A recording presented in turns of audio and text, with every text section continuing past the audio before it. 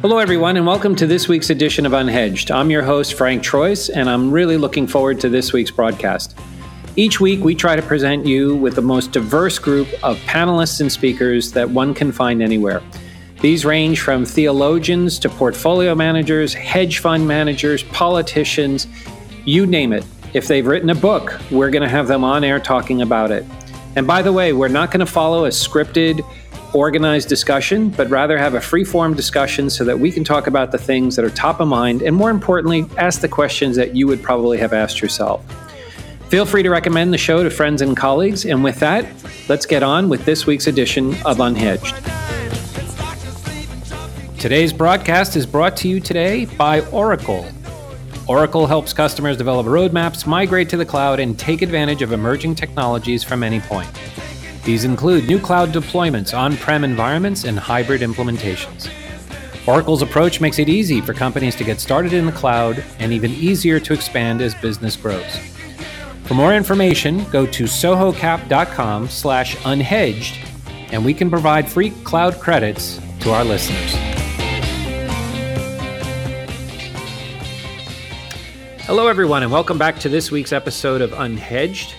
I am privileged and honored this week to have Mr. Jason Jones with us Now, Jason, are you in New York today or in Connecticut? Where are you? I'm in New York. You're in New York. What's the weather like there today?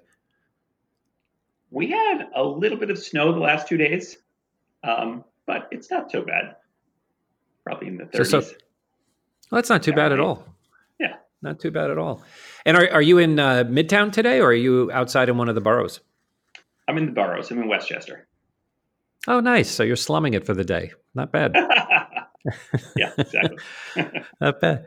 So, Jason, to our viewers, just a quick disclaimer. You and I have had the pleasure of getting to know one another the past year and a half. And I think it would be insufficient for me to say that you were a man that wore many successful hats. And I find it interesting where if you talk to one contingent of folks, they might know you from your conference work, very successful work with Lend It, and now you're kind of leading this pioneering charge into and with Consensus and revolutionizing the asset management industry. So I'm just wondering what made you decide to jump the Rubicon? I mean, you're one of the few guys who actually built a successful business on the conference side with a great brand, and what made you want to do the change?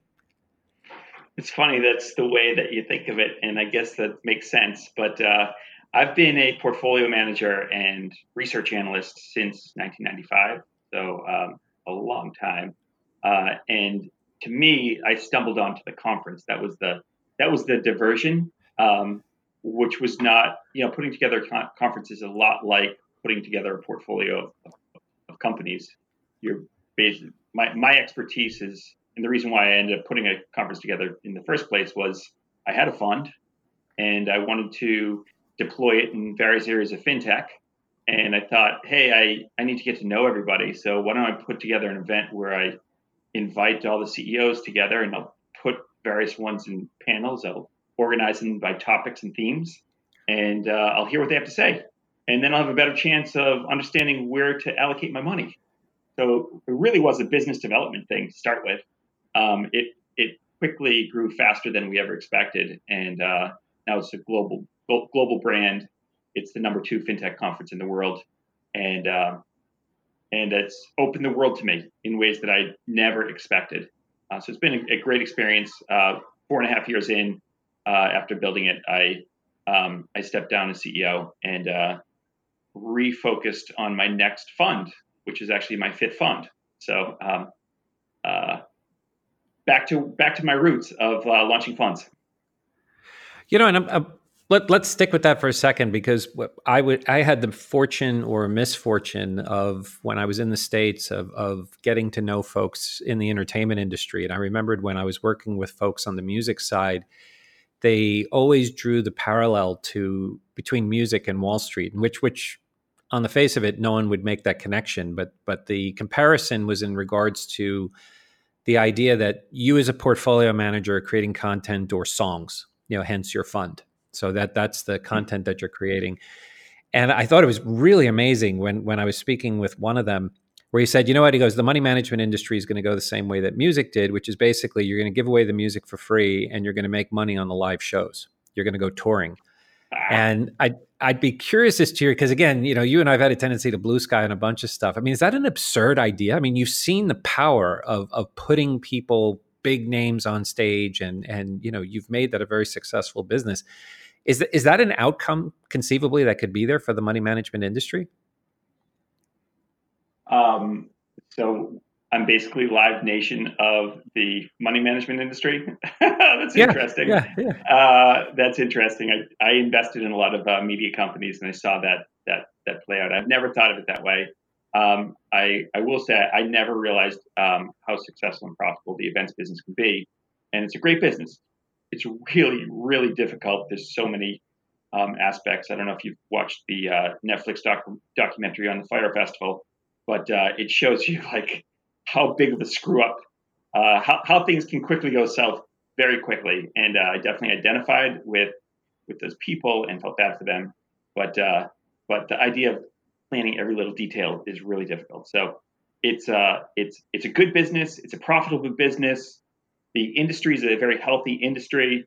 I think that the fact that we're all going digital and we've lost kind of that that contact with other people actually makes conferences more valuable because it's the time when you stop going digital, you put down your phones, your laptops, whatever, and you actually get in a room with other people and connect before your own community before going back to your digital world. So I think conferences are fueled by the growth of the internet and growth of And you with your conference, you had a pretty clear focus on parts of the peer to peer space, and I'd be curious if wearing your portfolio manager hat, big picture, what are your thoughts on that space? I mean, are we in the first inning of that play, or are we in the eighth inning of that play? Some folks would argue that the play in peer to peer is over. I mean, what are your thoughts on that? I so specifically on peer to peer, I think it's expanding to well, marketplace lending, and from there to alternative credit, and from there to private credit. And if you're looking at it from the asset allocators perspective, they're allocating to alternative investments, and within that, private credit is one of the most interesting areas of alternative investing right now. So capital is still flowing to this space, and I think that technology is opening up more and more opportunities for private credit and lenders and non bank lenders to move into the space. So I see it as blossoming. I see it growing rapidly on the lending side. It's still evolving, right? The players that we brought in 2013 are very different than the leading players that are in the market today. But that's natural. It's just the evolution of the industry. Now, when you say, for some of our listeners who might not know the space as well, when you say private credit, what do you mean? I guess that's the term that the ivory tower asset allocators use for a category of there's private equity and there's private credit, and within the private credit space, you have a number of different new opportunities that have opened up that basically were the domain of banks for a long time, and now are opening to non-bank lenders that are taken piece by piece here and there. Part of it is just levering up a private equity transaction, but a lot of it is also trade finance and invoice financing, or various areas that banks always dominated, but is now being open to non-bank lenders. And on the platform side, what do you see as the real value proposition that they're presenting? Is it the ability to source the debt? Is it the ability to score the debt, or what at the end of the day are they doing that a traditional lender cannot do?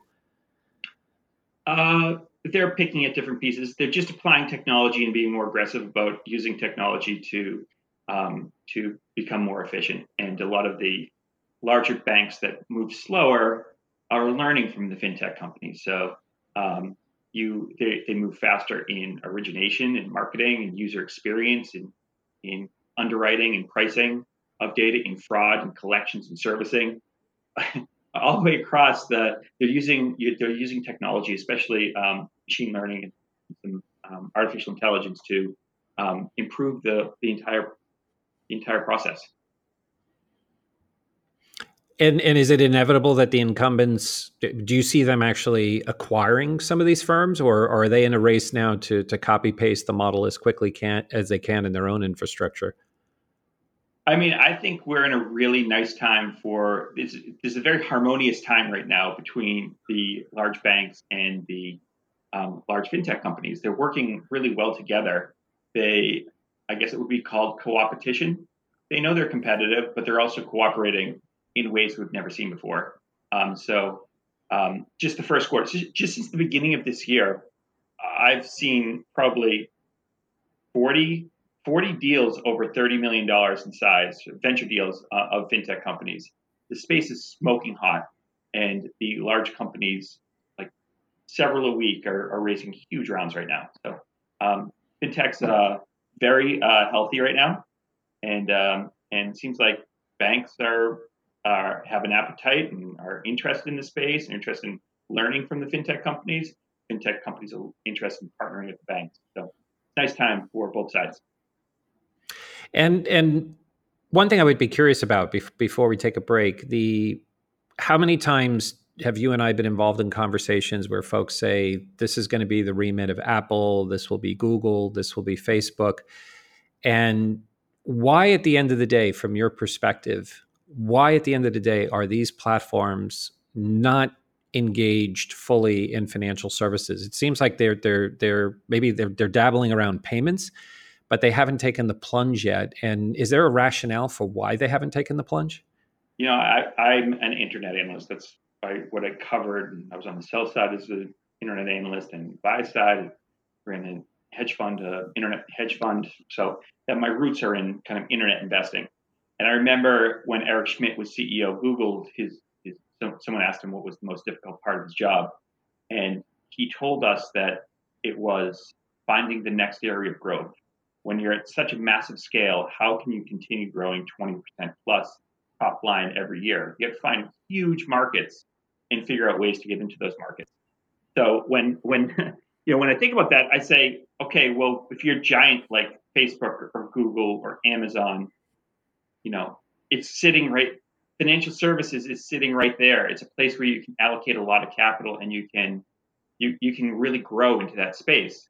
And plus, you have their competitors in China, WeChat and Alibaba, which have gone full force into fintech, but yet they haven't. And I'm left scratching my head, saying, really, what has taken so long for Google, Amazon, Apple, Facebook to really kind of get into the financial services sector? I've heard there's regulation. There was a case where Walmart tried to get a banking license and they couldn't. There's a lot of people that cite that as the reason why these large consumer internet companies have not moved into financial services. But it just doesn't seem like that's the factor to me. I think it might be a little bit of cultural. Of all of them, Amazon's the one that's moving most aggressively right now. They're doing it kind of under the radar, but they have probably 30 different initiatives going on in financial services right now. When you aggregate it all up and you look at what they're doing, it's actually pretty formidable. Apple just did a partnership with Goldman, where Goldman's actually issuing a credit card or credit against some people that want to purchase Apple products. So that's a nice, interesting initiative. But overall, I mean, there's still nobody's taken on the challenge like Alibaba or WeChat have taken it on in China. You hit it on the head. And I always find it amazing when I talk to Americans or even show them what WeChat looks like today, and they're stunned at just the sheer amount of options that are available. And I think you hit the nail on the head in terms of, when you compare the States and you compare them to China, where everything on the Chinese side is state driven, and I think there's a lot of leg room on your argument that it's a regulatory concern or a privacy concern. I mean, if we look at just the damage that Facebook's trying to control right now with some of the information they have on their site, you can imagine how bad it could get if they actually had access to all of your financial data as well. Absolutely. Yep. But also, when you look at what brands consumers trust, Facebook relative to all the banks, all the statistics still suggest Facebook is more trustworthy. That may change, especially after this year. But I still think they carry a stronger brand and more trust with consumers. So if they did enter into financial services, I would not be surprised, and probably would think it's probably a pretty smart move. But who am I? I don't I don't know what the hurdles are there specifically. Well, I'll try to find out, but I I'm not. haven't yet. I'm not going to let you get away with that bit of humble pie. And what I'd like to do, Jason, would you have some time for us to do another segment? Because I'd like to pick up on that, and more importantly, I want to start deep diving on what you're doing now, which is quite exciting, and I think our listeners would love a peek into that. Would that be okay if we came back? Sure thing. Absolutely. So for our listeners, thank you again for listening into Unhedged. We're going to take a quick commercial break, and we will be right back.